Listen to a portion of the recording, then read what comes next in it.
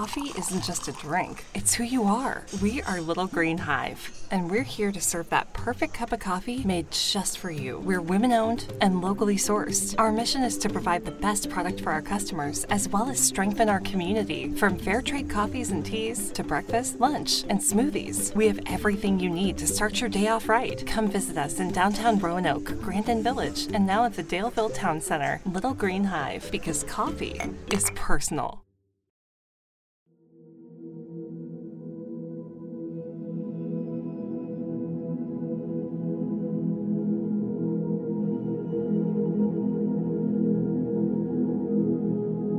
West Virginia is called almost heaven for a reason. The night sky holds the key to our story, the story of humans, our origins. The Green Bank Observatory is home to the world's largest fully steerable telescope, which can help guide us into the secrets and mysteries of the formation of our universe. So instead of thinking of ourselves as kind of divorced from it all, we're part of the cosmos, we're part of this story. A new director, Dr. Jim Jackson, has been tapped to take the lead. It's a fascinating job, and I can't believe they pay me to do it. And a job that can help us understand life as we know it. In this episode of Hometown Stories, we take a look up and in. So we're literally star stuff.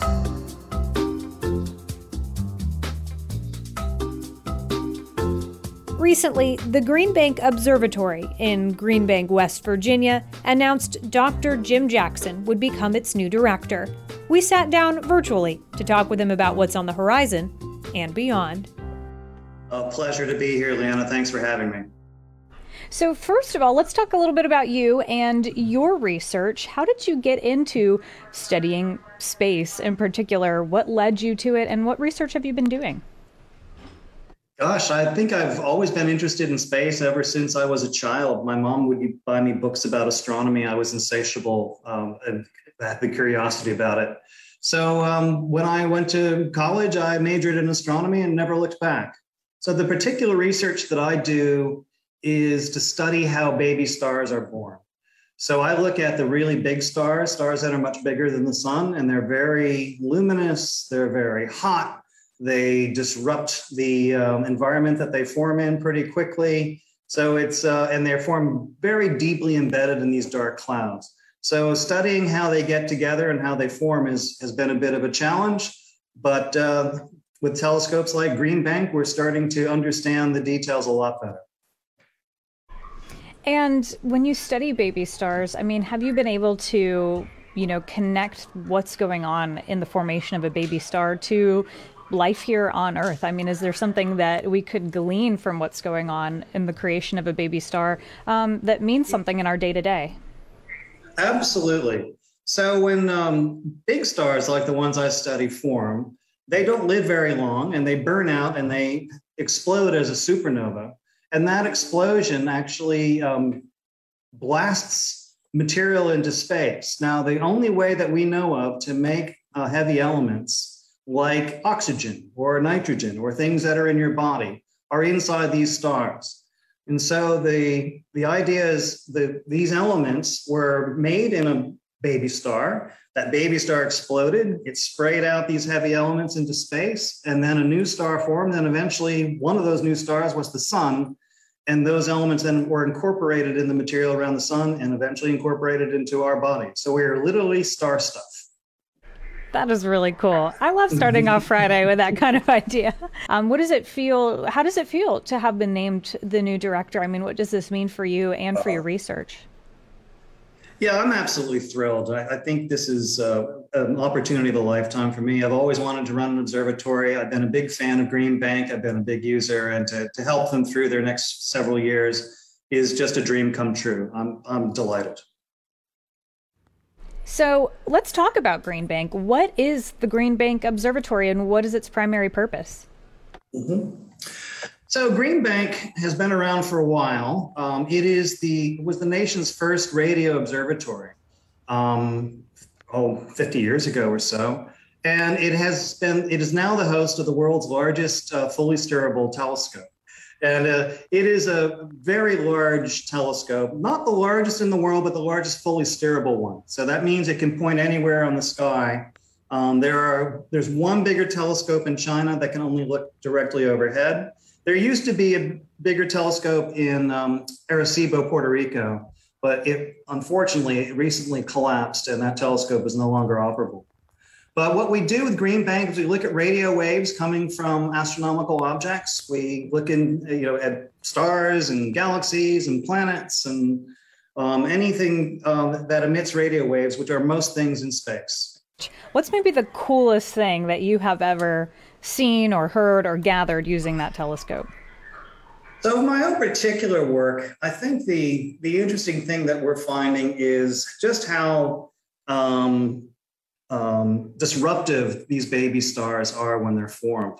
So the stars are formed in these clouds of gas. And once a high mass star forms, it quickly heats up the material around it and will generate winds and eventually will explode. But all those interactions basically destroy the parental environment.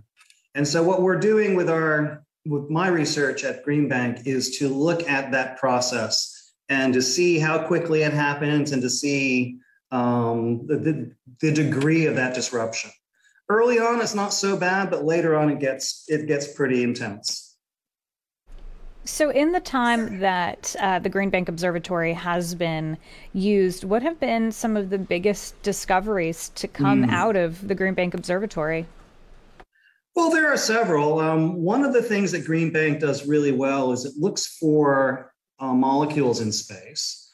And so just like your radio station that has a specific frequency, molecules emit with a specific frequency. So different molecules emit at different frequencies. And by knowing what frequencies they emit at on Earth, we can go looking for them in space.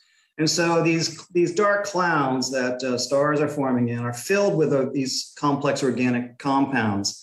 And we're detecting more and more complex material and more complex molecules. One of those was the molecule benzonitrile, which is it's an interesting molecule. It's a ring, a carbon ring with nitrogen sticking off of it. And Green Bank was the first telescope to discover. There it is. I pull up an image of the aromatic molecule benzonitrile. The artist's rendering is a hexagon with tentacles at each point that extend out, but one of those tentacles is twice the length of the others. So yeah, you can see those black atoms are carbon and the white atoms are hydrogen and that blue atom is a nitrogen. And so these ring compounds are actually quite common in organic systems. They're called aromatics because they're the things that you actually detect when you smell things. And so this one is the first of this type ever seen by the Green Bank telescope. How big was that to be able to see this? Yeah, it's cool. Like, it's easier to see simpler molecules. And when you start getting complex molecules like this, they get fainter and they get harder to detect. So this is one of the most complicated molecules now. And there are others, but this is the sort of thing that Green Bank can do and do very well. Let's also talk about temperature. We've got this image here. Yeah. I'm not sure I can even pronounce all of the words on this graph. Walk us through what we're looking at. Jackson has sent me a series of images that show the temperature evolution of a star. Dotted and squiggled lines show the outline of the star's gases, which progress from blue to red as it gets hotter. All right, so look, this is my own research, and I was talking to you about how baby stars disrupt their environment. So stars form in these dark, cold clouds, and they're opaque because they're filled with dust. Think of smoke. Little particles block the light coming from behind it, and that's what makes smoke clouds dark. And the same thing happens in space. And the top row here, you see three baby star forming regions. They're clouds. The black bits are the clouds. And this is an infrared image taken with the Spitzer Space Telescope. And on the left, you see a cloud where nothing has happened yet, but it will eventually form stars. And in the middle, you see a star that has just formed. That red dot right in the middle is that baby star. And on the right, you see the star has formed and is beginning to ionize the region around it. It's beginning to blow off the left side of the cloud there. So that yellow and green stuff is the is the spray left over from the star destroying the cloud. Now, one of the things we're interested in is, okay, so let's try to understand this process. And a very important parameter is the temperature. So what I look at with green banks, I look at ammonia molecules in space, and ammonia is a really interesting probe of temperature. By comparing how bright the ammonia lines are and comparing them with each other, you can tell how cold or how warm the gas is. And so the bottom images are the same image as the top, except now what I've done is shown you the temperature that we derive from ammonia.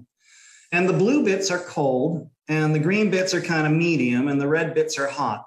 And you can see our quiescent cloud before anything happens. That's a nice cold cloud. It's just barely 10 degrees above absolute zero, so it's a very cold cloud. But in the middle, you can see that little red dot that's in the upper image is a star, and it's starting to heat the material around it. And you can see that green area is kind of a medium warm cloud by interstellar standards. And on the right, you see once that H2 region or that star ionizes the gas around it, gets really hot, and its radiation starts to heat the cloud tremendously. The cloud gets very hot. And so that red bit on the temperature map shows you that piece of the cloud has gotten super hot. So what we're witnessing here is the evolution of clouds as they form stars. Now, this takes such a long time. We can't actually sit and watch it, happen, because this takes thousands and thousands of years. But we can catch these clouds in their various stages and see what happens. And it's like taking snapshots of a random group of people, and you had to take the pictures of the children and put them on the left side, and the middle-aged people in the middle, and the elderly people on the right side. That's kind of what we're doing here to understand how these clouds grow and evolve. And I would hope that we don't take for granted the technology that we have now. I mean, you said that this telescope was built and installed about 50 years ago. I mean, how exponentially, how fast has the technology been able to grow so that we can see things like this? Right.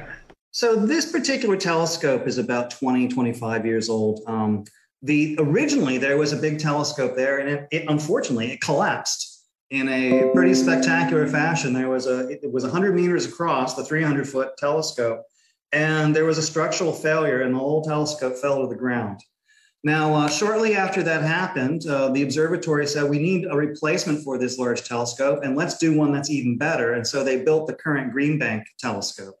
Now, the Green Bank telescope looks unusual compared with radar dishes you're used to, and then it's kind of off center, it's asymmetric. And so that's an interesting technology that is developed. It's called an off-axis feed. And that way you're not blocking the telescope with the structure in front of it, and it makes the telescope more sensitive and has a lot of good optical properties as well. Now, we do take advantage of technology with Green Bank. What we want, we're detecting radio waves. So we want radio receivers to be as sensitive as they can possibly be. And we also want to look at as much sky as we possibly can. So as radio receiver technology improves, we can build more sensitive receivers, and we can build, if you like, bigger and bigger cameras with more pixels in them so that we can map more of the sky. That's incredible. I'm just trying to think, about like 100 years ago. I can't even imagine what people back then would be thinking about what you guys can do now. Yeah, 100 years ago, we didn't know about radio astronomy at all. It was just beginning in the 1920s.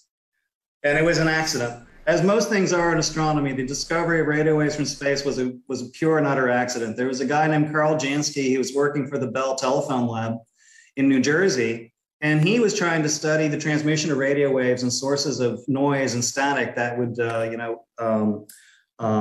hinder the reception of these signals. And what he found was, lightning was pretty bad. So lightning storms were a source of noise and static, both nearby and far away. But there was another source of noise that he realized was fixed on the sky and was moving along with as the sky moves around the zodiac during the course of the year. And he realized what we're looking at is something toward the constellation Sagittarius. And it turns out what he was seeing was the center of the Milky Way galaxy. Brilliant discovery, totally by accident, but it spurred this whole cottage industry of radio astronomy. That's incredible. And to think of all the strides that have been made since then and all that you guys are working towards now.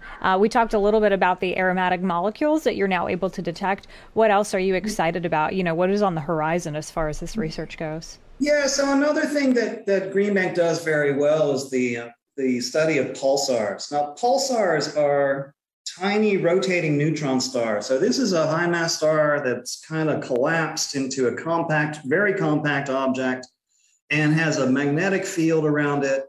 And as the star rotates, that magnetic field points at you and away from you. Now, it turns out that there's a radio signal that's associated with these magnetic fields as ionized particles move around. So, what you get is it's like a lighthouse. You see a blip, blip, blip, blip, blip. And you can study these objects quite precisely. You can time the arrival of their pulses very precisely. Now, what happens with these pulsars is they're extraordinarily good clocks. And what Green Bank is doing with them, and along with a couple other telescopes, is very clever. They're using these clocks as probes of the local characteristics of space and time. So Einstein's theory of relativity says that think of space and time as like a fabric. That fabric can have ripples in it, and they're called gravity waves. Recently detected for the first time by these laser interferometers underground in the US and now in Italy. But what the passage of a gravity wave will distort the space and time around it. And one of the predictions is that if a gravity wave passes the Earth, a very kind of long gravity wave, the clocks in this direction will be slightly faster, and the clocks in the opposite direction will be slightly slower, or the orthogonal direction. So by looking at these pulsars, which are super precise clocks, you can say, all the pulsars over here are a little bit faster this week, and all the pulsars in the perpendicular direction are a little bit slower this week. That must be due to the passage of a gravity wave. Now, it hasn't been seen yet. It's a very difficult measurement. But what one of the Nanograv consortium is doing with Green Bank is making these measurements all the time in hopes of catching a passing gravity wave. And now that we know that gravity waves exist, I think the odds are pretty good that they're going to detect one. I feel like for this job, you need a lot of patience. Sometimes you do. Things don't change all that fast in space, but occasionally you do see these time variable events, and that's another exciting avenue that Green Bank can do. When people look up into the night sky, I'm sure we look at it, everybody looks at it a little bit differently. I'm sure when you look up, you think of sort of this scientific perspective. You're thinking of all the things that you're seeing beyond the naked eye with the Green Bank Observatory, with that telescope. But through the research that you guys are doing, what is it that you hope people are able to take away now when they look up into the night sky? Look at the night sky holds the key to our story, the story of humans, our origins. We can detect the glow, the afterglow from the creation of the universe, the Big Bang. We see the cosmic microwave background, which is radio signals coming from all directions in space. We can see these baby stars forming. We can see them dying. It's a very dynamic place, and lots of dynamic processes, and we are a part of that process. So instead of thinking of ourselves as kind of divorced from it all, we're part of the cosmos. We're part of this story. And I feel that a deep connection between what we see in space and how we came to be here on Earth. Does that make you less stressed out when you get, stuck in a traffic jam or something like that? When you're like, well, it's all much bigger than this. I wish I could say that, but I get pretty stressed out myself. But I do love my job, and it's a fascinating job, and I can't believe they pay me to do it. That's awesome. And I'm sure that there's outreach opportunities for you guys to show the public and show the community what you're doing. What is it that you would like people to know about how they can interact with the observatory? Absolutely. So The observatory has a visitor center, so come on and visit us. You'll see it. It's a nice. There's a little museum there. There's a little gift shop, and you can take tours and go see these magnificent telescopes. Check out our website too for stories and the latest scientific results. There's always something happening at Green Bank, and we're looking forward to the new capabilities. One exciting thing that's about to happen, I think, Green Bank has just been awarded some funding from the National Science Foundation to develop a radar system.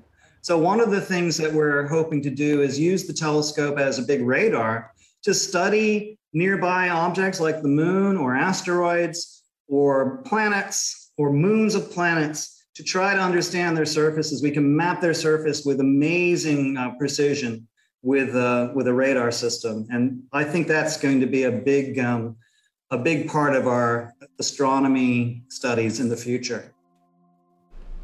I know we kind of talked a little bit about specifically the elements that are in space are also in us. But one last takeaway, I mean, what would you want people to know? What would you want their biggest takeaway to be about what you guys are doing at the observatory and what you are observing in space relates back to us? Look, we're in the discovery business, and the taxpayer is paying us to do exploration. And this exploration is fascinating. It's unending. There's always new surprises, and it's really great when we get something wrong, because that means that there's more to discover. So we will do our best to make those interesting discoveries, those fascinating discoveries, so that the next time we do something really interesting, we'll be back on the television and we'll be talking to you about it.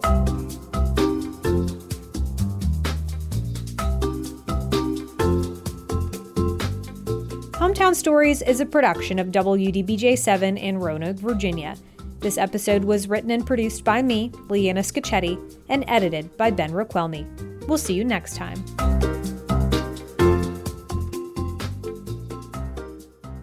Hometown Stories is sponsored by Little Green Hive, because coffee is personal. Locations in downtown Roanoke, Daleville, and Grandin.